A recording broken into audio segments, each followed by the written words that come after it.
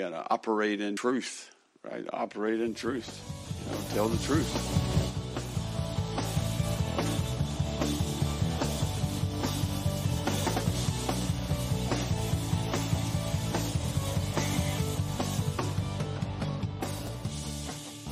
Hello, everybody, and welcome to the Gator Truth Florida Football Podcast.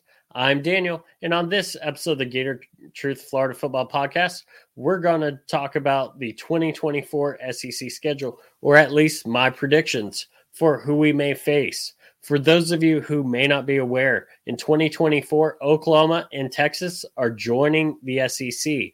They were slated to join the SEC in 2025. However, they were able to negotiate their way out of the Big 12 to join the SEC for the 2024 football season. With that said, recently at the SEC meetings in Destin, it was determined that the 2024 season would have 8 conference games despite the addition of 2 additional members, and that there would be no divisions for the SEC in the 2024 season, and probably we won't see that going forward. Now, that does not preclude a 9-game schedule, which I think makes most sense going forward, which would be my preference would be a 3-9-9, 3 permanent, or 3-6-6 for a 9-game schedule. What that is, it's 3 permanent opponents, 6 other teams from the SEC. So you would have, of those 6, 3 home, 3 away. Then the year after, you would face the other 6 teams remaining in the SEC, 3 home, 3 away. Then in year 3, it would be the teams from year 1, substituting home and away or switching home and away. And then year 4 would be the teams from year 2 switching home and away. I like that. Gives you a chance to see all the SEC a lot faster. As you're going to see with some of my schedule predictions, it does come down to there have been teams that have not been to Florida in over a decade, and there are places we've not been for over a decade. So with that said, let me go ahead and give my criteria for what I gave for at least the 2024 predictions I will make. Since there's no divisions in 2024, I did not try and align it to any one division. I did not try and do all West teams or mostly West teams or mostly SEC East teams. I also utilized 3 rumored permanent rivals for Florida, which we'll get to in a moment. I also keep all home and away as it is now. The example I give is Georgia. Technically, it's a home game for us this year in 2023, where next year in 2024, it's an away game. Even though the game is in Jacksonville, we do rotate home and away every year. And that way, if it ever were to leave Jacksonville, such as the rumors coming up of during Jacksonville renovating their stadium and possibly playing in the Swamp, doing a home and away with Georgia, the easy way to keep track is the home and away schedules. So I did utilize things like that, and also some of the other home and away teams that we have on the schedule now. I also am assuming we'll play both Oklahoma and Texas. In 2012, only 2 teams ever played, Mizzou and A&M, and that was Alabama and it was Florida. I expect the SEC to probably give Florida both new teams in 2024, so I threw them on there. And then I decided, let's finish the 2014 divisional crossover schedule. What that is in 2014, the SEC sat down and did 10 to 12 years of crossover between the East and West, and it switches every year. For example, this year we have Arkansas at home. We played away at Arkansas in, I believe, 2016. Or last year we were away at A&M, where we hosted them in 2017, if you remember those lovely swamp green jerseys. And so I kept that whole schedule. I figured let's finish off that schedule. It went through 2025. Let's just throw those 2025 teams with the 2024. That way, every team will have played at every stadium by 2024. And that 2014 schedule. One last thing I have to say is a lot of people, every time SEC schedules were coming out, were like, how come Georgia's not playing at A&M at Kyle Field? Well, because that's the way the SEC set it up in 2014. There was no surprise. Made me laugh when people acted like that was a big surprise. So moving on to the rumored reported permanent opponents. This comes from Matt Hayes at Saturday Down South. He reported that Florida is currently slated coming out of the SEC meetings to have permanent opponents of Georgia, Oklahoma, and South Carolina every year. Those could still change, but for now, that seems to be what the SEC may start with, being Florida's 3 permanent opponents in 2025. I figured, okay, well, they're going to be our permanent opponents. We will probably also have them in 2024. Side note is Alabama's currently complaining about having LSU, Auburn, and Tennessee, as the SEC tries to keep Alabama with all of its rivals, while, of course, taking some rivals from Florida, such as Tennessee. We've had Auburn, who was a big rival of ours in the past. When I speak to older Gators, they talk about those 80s games and, of course, some of the early 90s games as some of the bigger rivalry games. And, of course, Tennessee became a rival throughout the 90s and early 2000s with some big games back and forth that really determined not just the SEC East, but had national implications and also, of course, SEC title implications. So Alabama complaining about those 3 may end up shaking up the entire permanent opponents. But for now, with that report, I kept the 3 that we're rumored to have, which is Georgia, Oklahoma, and South Carolina. So to move on to my SEC predictions, we'll start with the 4 teams. Since it's 8 games, it's going to be 4 home, 4 away. And with Georgia being away, I do think that kind of helps us, as we only have 3 true road games and 1 neutral site, as opposed to if Georgia were home and we had 3 true home SEC games and 4 true road away games, which is actually what we have this year when we go to both Columbia's, when we go to LSU, and of course to Lexington, Kentucky. So my home starts with this LSU. I think that'll be one of our home games for the SEC, getting one last bit of this rivalry before it possibly goes away for a year or 2. And since we're at LSU this year in 2023, I think they will be a home game in 2024. I also believe South Carolina, one of our permanent opponents.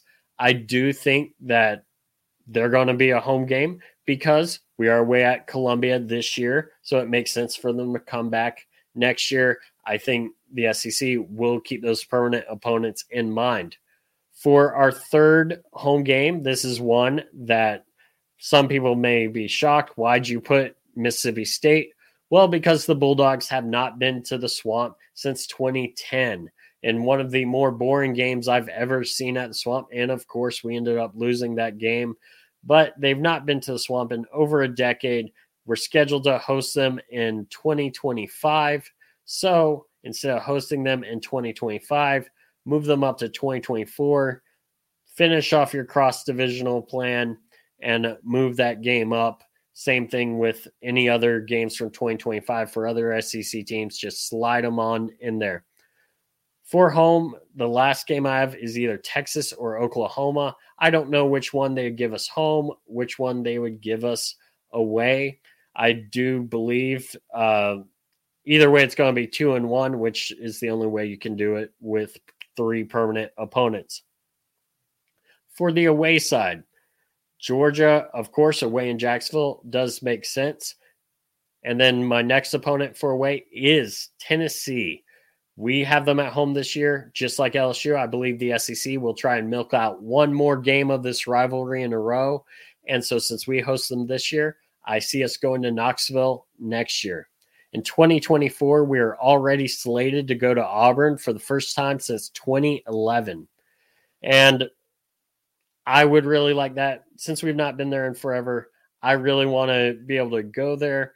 And since it was slated for 2024 anyways, I could see that staying on the schedule. And for our 4th and final away game, it would be whoever is not the home game between Texas or Oklahoma. I've not seen many predictions on who the Gators might end up with in 2024. Like I said, I think this is something that might be fun just to go over for a little bit, and also something just to give you something to think about. If you think that there are different teams we may be facing, please let me know. The SEC will be releasing our schedule at least who we will be facing, not necessarily the dates, on June 14th, which is a Wednesday in primetime on the SEC network. The last thing I want to talk about is I do apologize for not doing a spring game review. I do just want to go over real quick some of our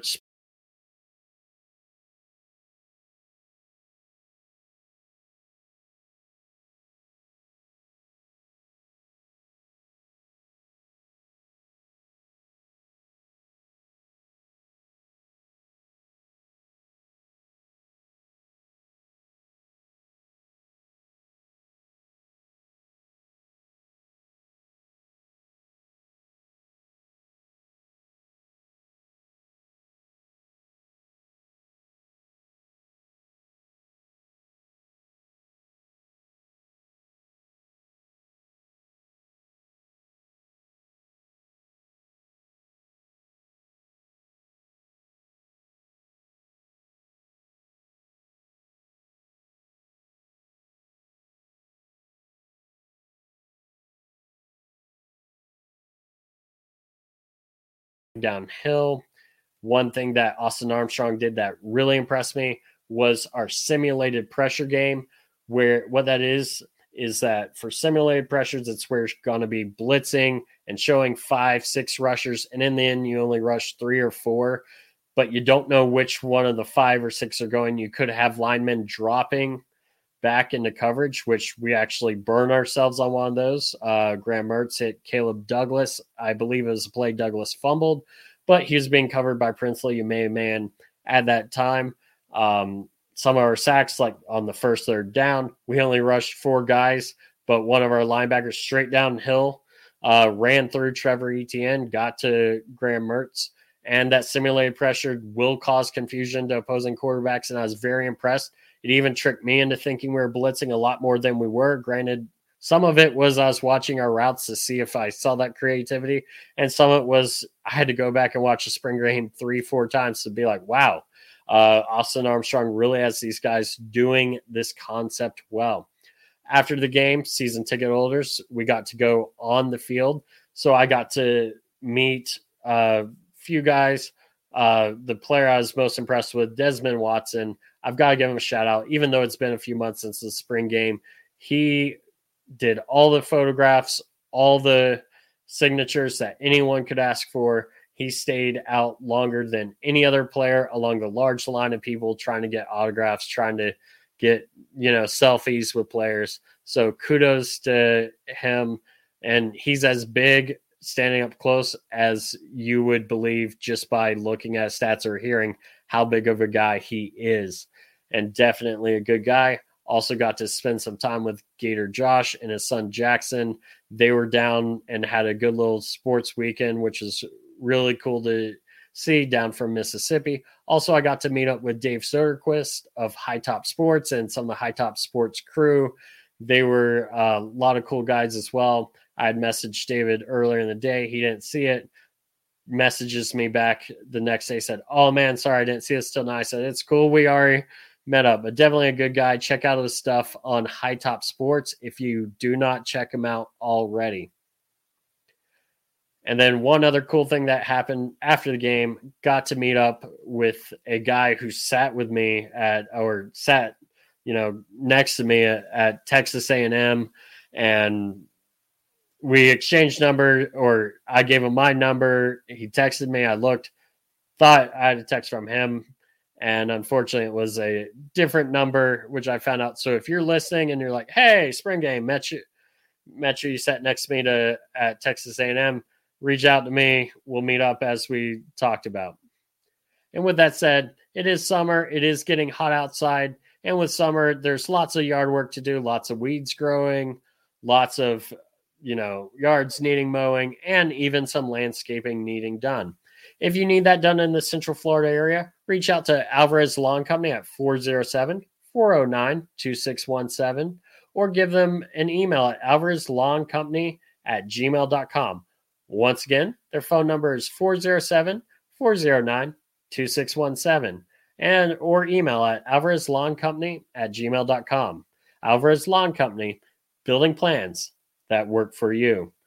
And with that said, again, give these guys a shout out, or definitely hit them up in Central Florida if you have any yard work needing to be done.